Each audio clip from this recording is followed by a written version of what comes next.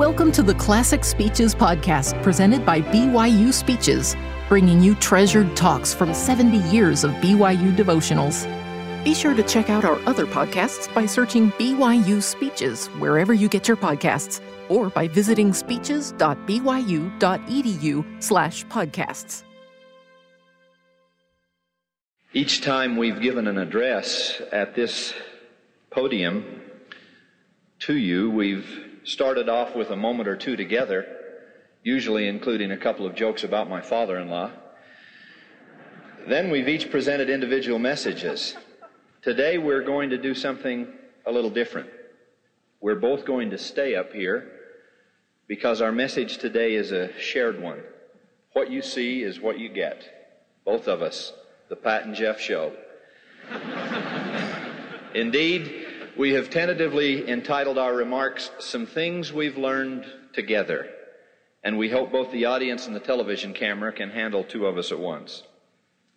We are going to talk about some of the before and after of our marriage.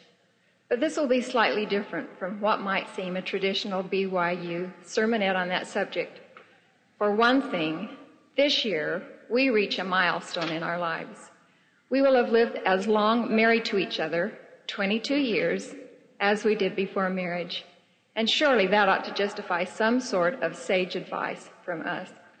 Yes, I was told on that fateful day in 1963 that with marriage I had come to the end of my troubles. I just didn't realize which end they were speaking of. The last thing we want to do is to sound self-righteous. So our first assurance is that our marriage is not perfect, and we have the scar tissue to prove it.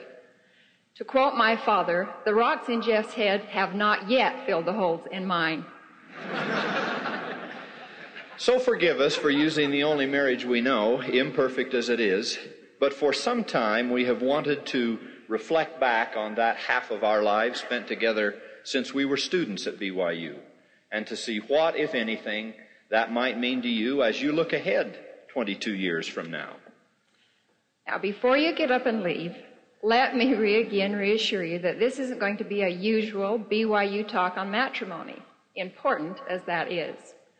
For one thing, we are going to try to apply these little lessons we have learned to all of you, single or married. For another thing, we fear that too many of you, especially the women in the student body, are too anxious about this subject already. So please don't be anxious. On the other hand, I know a few men around here who ought to be a little more anxious than they are.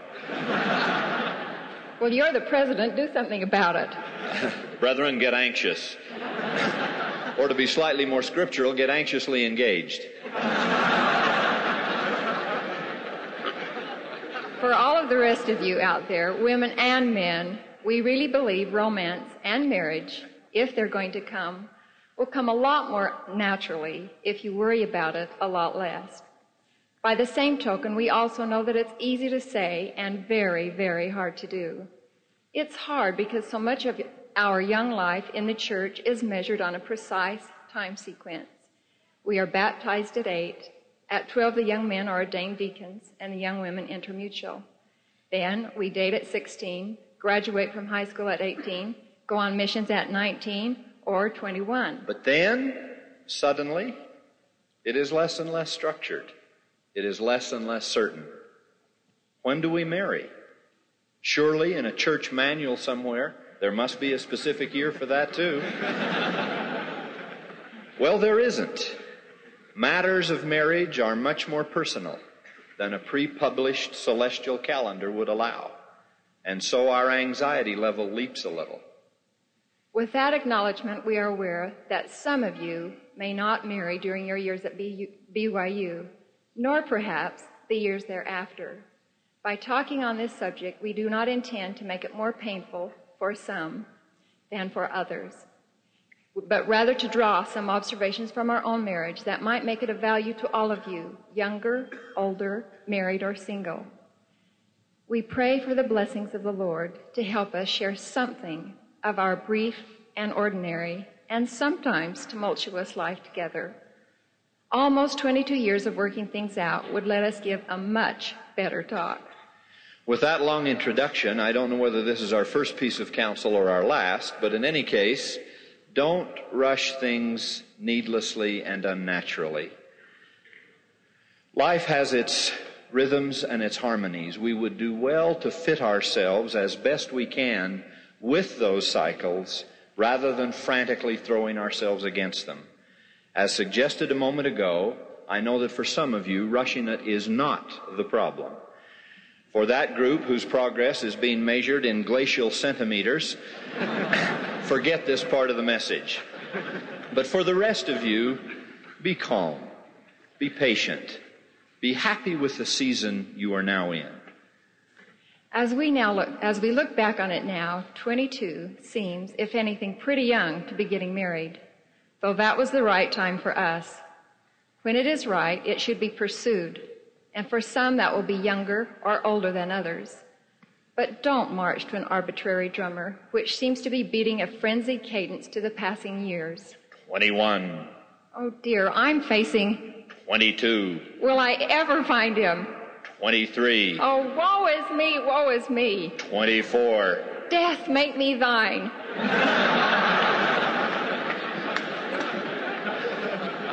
Well, that's a little melodramatic, but not much. We know of a few, not many, but a few have panicked that she or he has not yet hit that matrimonial target established at 10 years of age, or worse yet, one established by a well-meaning aunt whose greeting every Christmas seems to be, well, you've been at BYU a full semester now. Have you found Mr. Right?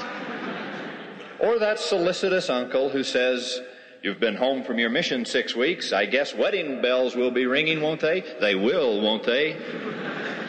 Of course, we're not the best ones in the world to speak on that particular aspect, inasmuch as we were engaged 30 days after Jeff got home from his mission. Well, I had a solicitous uncle. But you also have to remember, and this is the point we hope to make here, that we knew each other well for 2 years before we started dating, dated another 2 years before Jeff's mission, and then wrote for those 2 years he was away. That's 6 years of friendship before we were engaged. Besides, when I first dated Jeff, I couldn't stand him. And I just throw that in as reassurance to you women out there who are dating men you can't stand. I throw it in as reassurance to the men who can't be stood. Then, still not to be outdone in the waiting game, I left for New York the day after we were engaged, leaving Jeff to hammer away at school while I studied music and filled a stake mission, 3/4 of a continent away from him. That added another year. So I think it's fair to say we didn't rush things.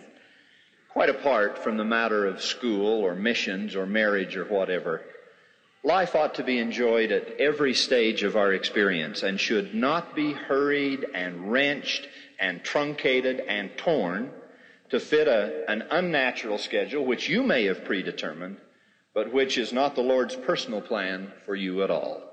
As we look back with you today, we realize we've probably rushed too many things and been too anxious and too urgent for too much of our life. And perhaps you're already guilty of the same thing. We probably all get caught thinking real life is still ahead of us, just a little farther down the road. Don't wait to live. Obviously, life for all of us began a long time ago, 22 years longer for us than for you. And the sand is falling through that hourglass as steadily as the sun rises and rivers run to the sea. Don't wait for life to gallop in and sweep you off your feet. It is a quieter, more pedestrian visitor than that. In a church which understands more about time and its relationship to eternity than any other, we of all people ought to savor every moment, ought to enjoy that time of preparation before marriage, filling it full of all the truly good things of life, one of the most valuable of which is a university education. Before we leave this subject, let me just add one other related caution. In my professional and ecclesiastical life, working with young adults, roughly that same second half period of my life, which corresponds to our marriage, I have regularly run into young men and young women who are looking for that idealized partner who is some perfect amalgamation of virtues and characteristics seen in parents, loved ones, church leaders, movie stars, sport heroes, political leaders, or any other supply of wonderful men and women we may have known. Certainly it is important to have thought through those qualities and attributes which you most admire in others and which you yourself ought to be acquiring. But remember, when young people have visited with Sister Camilla Kimball about how wonderful it must be to be married to a prophet, she has said, yes, it is wonderful to be married to a prophet. But remember, I didn't marry a prophet. I married a returned missionary. Consider this statement from President Kimball on such down-to-earth choices. Two people coming from different backgrounds soon learn after the ceremony is performed that stark reality must be faced. There is no longer a life of fantasy or of make-believe. We must come out of the clouds and put our feet firmly on the earth. One comes to realize very soon after marriage that the spouse has weaknesses not previously revealed or discovered. The virtues that were constantly magnified during courtship now grow relatively smaller. And the weaknesses that seem so small and insignificant during courtship now grow to sizable proportions. Yet real lasting happiness is possible, says President Kimball, and it is within the reach of every couple, every person. Soulmates are fiction and an illusion. And while every young man and young woman will seek with all diligence and prayerfulness to find a mate with whom life can be most compatible and beautiful, yet it is certain that almost any good man and any good woman can have happiness and a successful marriage if both are willing to pay the price. Close quote. On that note, let us share with you a little stark reality of our own. Jeff and I have conversations from time to time which bring us down out of the clouds, to use President Kimball's phrase. Do you know what I have told him he does that irritates me the most? It is when he walks everywhere in a hurry. First 5, then 10, then 50 feet in front of me. I've learned now to just call out and tell him when he gets where he's going, please save me a place. Well, as long as we're telling secrets. I didn't know I did that. Do you want to know what irritates me? It is that she is always late. And that we are therefore always running to get somewhere. With me, first 5, then 10, then 50 feet in front of her. Well, we've learned to laugh about that a little and now compromise. I watch the time a bit better. He slows down a stride or two. And we actually touch fingertips about every other bounce. But we don't have everything worked out yet. Like room temperatures. I used to joke about LDS scriptorians who worried about the body temperature of translated beings. I don't joke about that anymore, because I worry about my wife's body temperature. She has an electric blanket on high for 11 months of the year. She suffers hypothermia at the 4th of July picnic. She thaws out from about 2 to 3:30 on the afternoon of August 12th, and then it's bundle up time again. He ought to talk.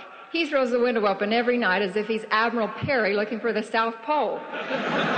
But just let someone suggest a little winter's morning jogging, and he sounds like a wounded Siberian sheepdog. Mr. Health here can't tie his shoelaces without taking oxygen. Now, why are you laughing at that?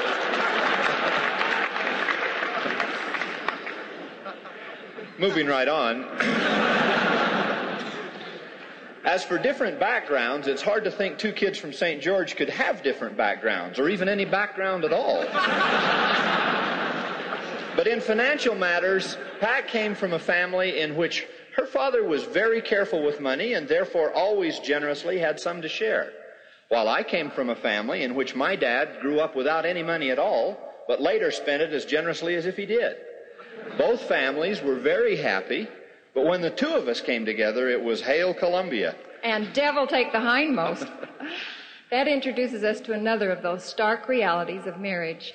To quote Elder Marvin J. Ashton in an address he recently gave to the membership of the church, How important are money management and finances in marriage and family affairs? Tremendously, he said. The American Bar Association recently indicated that 89% of all divorces could be traced to quarrels and accusations over money. Another study estimated that 75% of all divorces result from clashes over finances. Some professional counselors indicated that 4 out of every 5 families wrestle with serious money problems. A prospective wife could well concern herself not with the amount her husband-to-be can earn in a month, but rather how will he manage the money that does come into his hands. And a prospective husband who is engaged to a sweetheart and has everything would do well to take yet another look and to see if she has money management sense. Controlling your financial circumstances is another one of those marriage skills, and we put that in quotation marks. That obviously matters to everyone and matters long before entering into a marriage. It matters while you're here at the university, and you should learn to use a budget right now, today, this very moment. One of the great laws of heaven and earth is that your expenses need to be less than your income.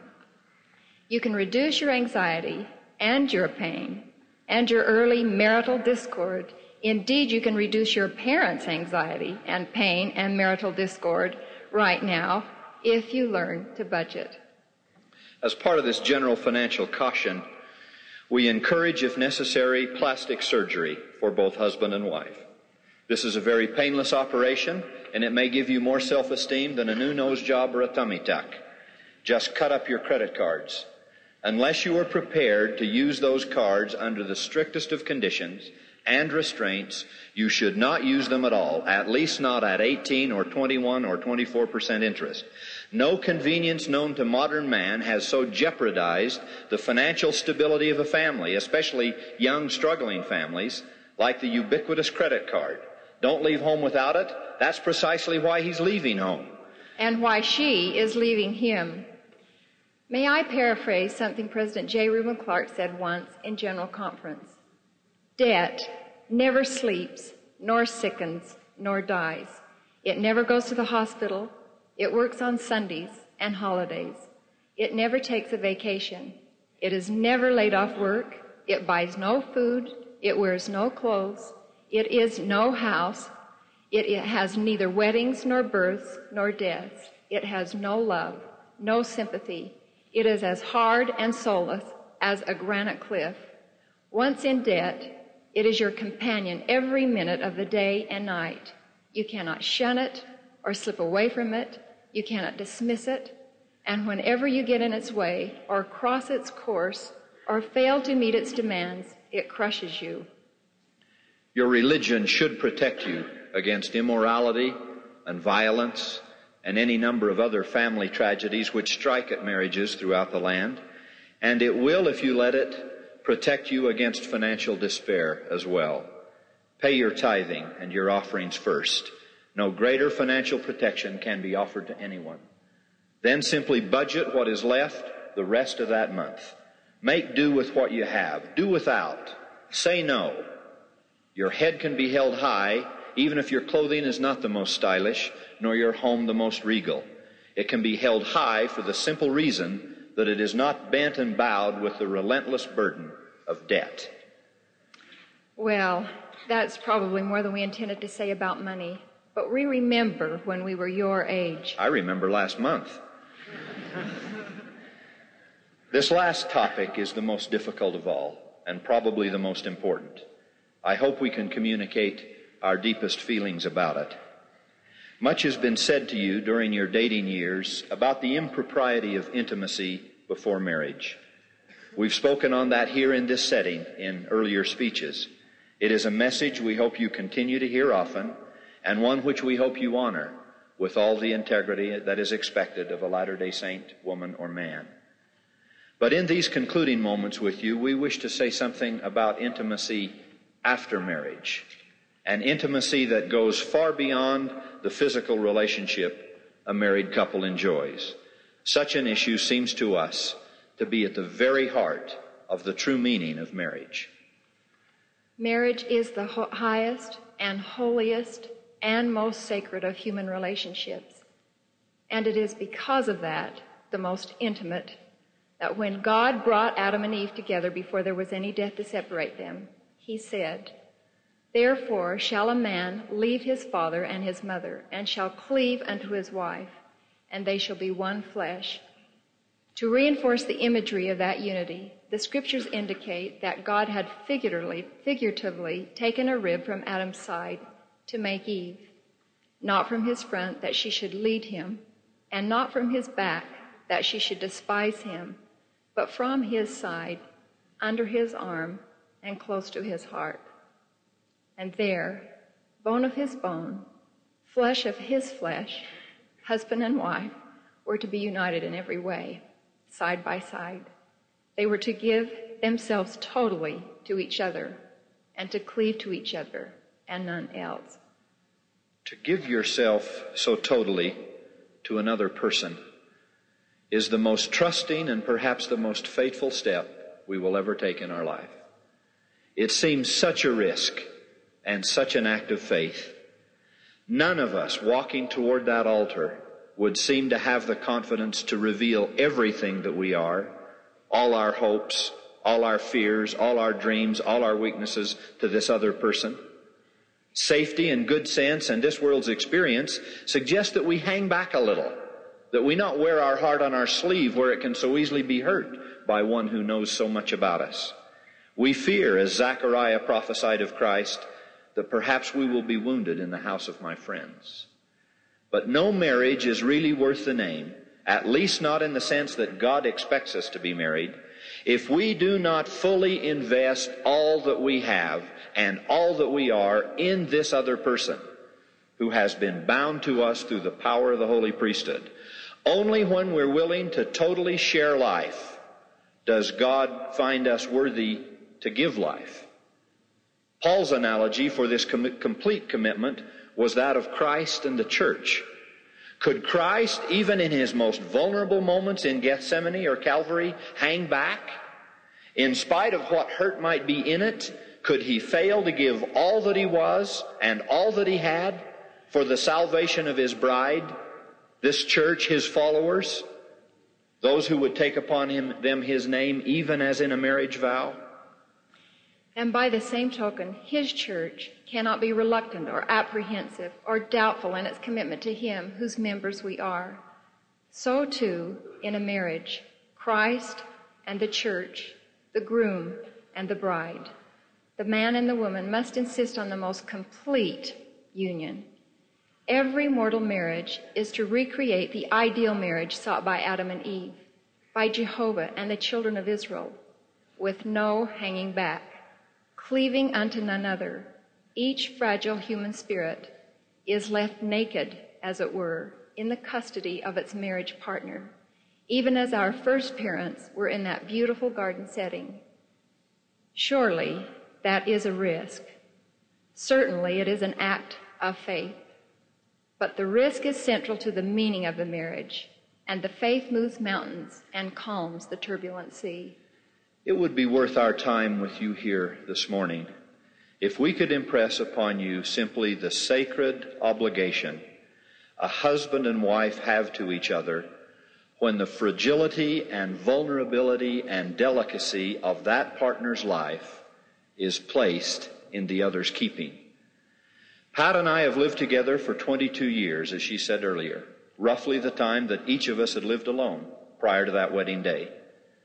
I may not know everything about her, but I know 22 years worth, and she knows that much of me. I know her likes and her dislikes, and she knows mine. I know her tastes and her interests and her hopes and her dreams, and she knows mine. As our love has grown and our relationship matured, we have been increasingly open with each other about all of that for 22 years now. And one result is that I know much more clearly how to help her now, and I certainly know exactly how to hurt her. I may not know all the buttons to push, but I know most of them. And surely God will hold me accountable for any pain I cause her by intentionally pushing the hurtful ones, especially when she has been so trusting of me. To toy with such a sacred trust, her body, her spirit, her very eternal future, and exploit those for my gain, even if only emotional temporary gain, that alone should disqualify me to be her husband and ought to consign my miserable soul to hell. To be that selfish would mean that I am a legal live-in roommate who shares her company, but I am not her husband, at least not in any Christian sense of that word. I have not been as Christ is to the church. We would not be bone of one bone, and we would not be flesh of one flesh. God expects a marriage, not just a temple-sanctioned understanding or arrangement or live-in wage earner or housekeeper. Surely everyone within the sound of my voice understands the severe judgment that comes upon such casual commitments before marriage. Today, I want you to know that I believe there is an even more severe judgment upon me after marriage if all I do is share Jeff's bed and his work and his money, and yes, even share his children. It is not marriage unless we literally share each other, the good times and the bad, the sickness and the health, the life and the death. It is not marriage unless I am there for him whenever he needs me. You can't be a good wife or a good husband or a good roommate or a good Christian just when you feel well. A student once walked into the office of Harvard Dean LeBaron Russell Briggs and said he hadn't done his assignment that day because he didn't feel well. Looking that student piercingly in the eye, Dean Briggs said, "Mr. Smith, I think in time you may perhaps find that most of the work in this world is done by people who aren't feeling very well. Of course, some days are going to be more difficult than others. But if you leave the escape hatch in the airplane open because you think even before takeoff you may want to bail out in mid-flight, then I can promise you it's going to be a pretty chilly trip less than 15 minutes after leaving the ground. Close the door, strap on those seat belts, and give it full throttle. That's the only way in this world to make a marriage fly." Is it any wonder that we dress ourselves in white and go to the house of the Lord and kneel before God's administrators to pledge ourselves to each other with a confession of Christ's atonement? How else can we bring the strength of Christ to this union? How else can we bring his patience and his peace and his preparation? And above all, how else can we bring his permanence, his staying power? We must be bonded so tightly that nothing, and I repeat nothing, can separate us from the love of this man or this woman. In that regard, we have the most reassuring of all final promises, that the power which binds us together in righteousness is greater than any force which might try to separate us. That is the power of covenant theology, and that is the power of priesthood ordinances. That is the power of the gospel of Jesus Christ. Just one more concluding experience, which, although taken from our marriage, has application to you right now, young or old, married or single, new convert or longtime member. 22 years ago, we're coming full circle to close on that number. Jeff and I, marriage certificate in hand, made our way to Brigham Young University. We put all we owned in a second-hand Chevrolet and headed for Provo.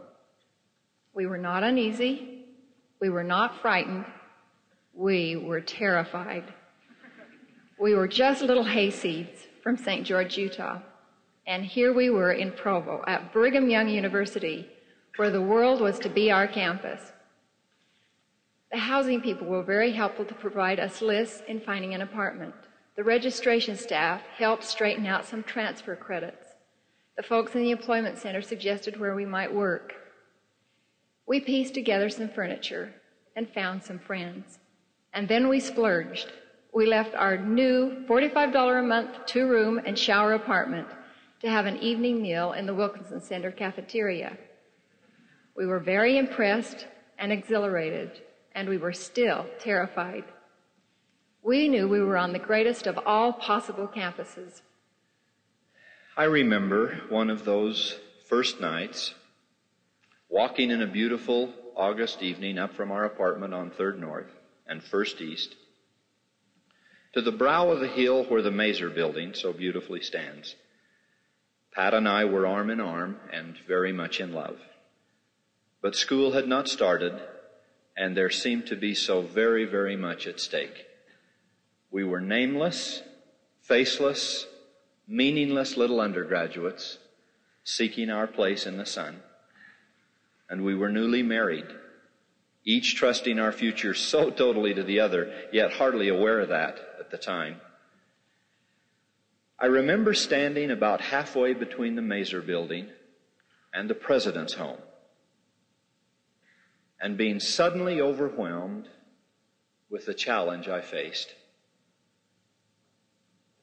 New marriage, new life, new family, new education, no money, no confidence. I remember turning to Pat and holding her in the beauty of that evening and fighting back the tears. I stuttered and said, "Do you think we can do it? Do you think we can compete with all of these people in all these buildings who know so much more than we do and are so able? Do you think we've made a mistake?" And then I said, "Do you think we should withdraw from school and go home?" As a tribute to her, in what has been a very personal message today, I saw, probably for the first time, what I would see again and again and again in her. The love, the confidence, the staying power, the reassurance, the careful handling of my fears, and the sensitive nurturing of my faith, especially my faith in myself. She, who must have been terrified, especially now linked to me for life, nevertheless, in that spot, set aside her doubts, slammed shut the hatch on the airplane, and grabbed me by the safety belt. "Of course we can do it," she said. "Of course we're not going home." And then standing there, almost literally in the evening shadows,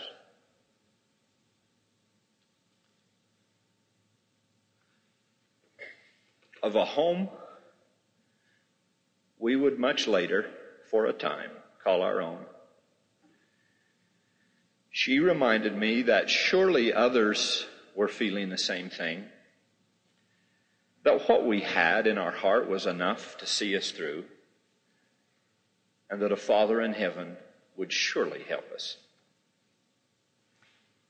If you stand on the south patio of the President's home, you can see exactly the spot two vulnerable, frightened, newly married BYU students stood 22 years ago, fighting back the tears about the way we are now, and facing the future with all the faith they could summon.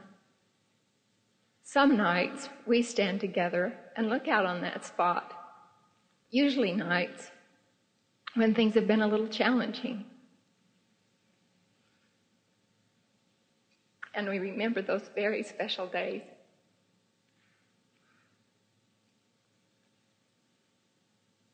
Please don't feel you're the only ones who have ever been fearful or vulnerable or alone, before marriage or after. Everyone has from time to time, and perhaps everyone yet will. Help each other. You don't have to be married to do that. Just be a friend to each other. Be a BYU student and all that that means. Be a Latter-day Saint. And if you are married, no greater blessing can come to your union than some of the troubles and challenges you face. If you'll rev up your motor and bear straight ahead through lightning and thunder and turbulence and all.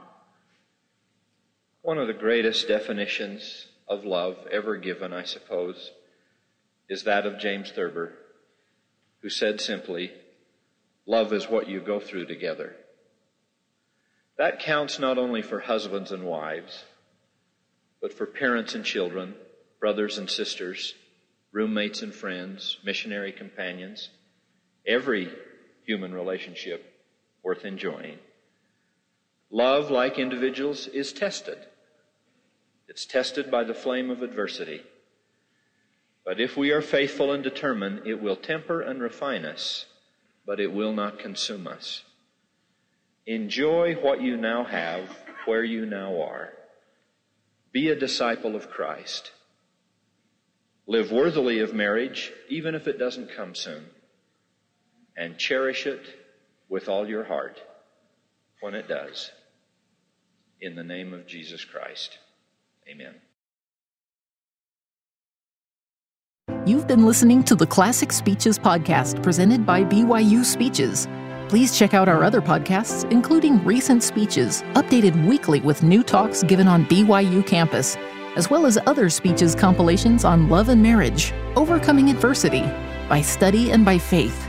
Come follow me, the prophet Joseph Smith, and Jesus Christ, our Savior and Redeemer. Go to speeches.byu.edu and click on podcasts for more information. You can also find all BYU Speeches podcasts at your preferred podcast provider.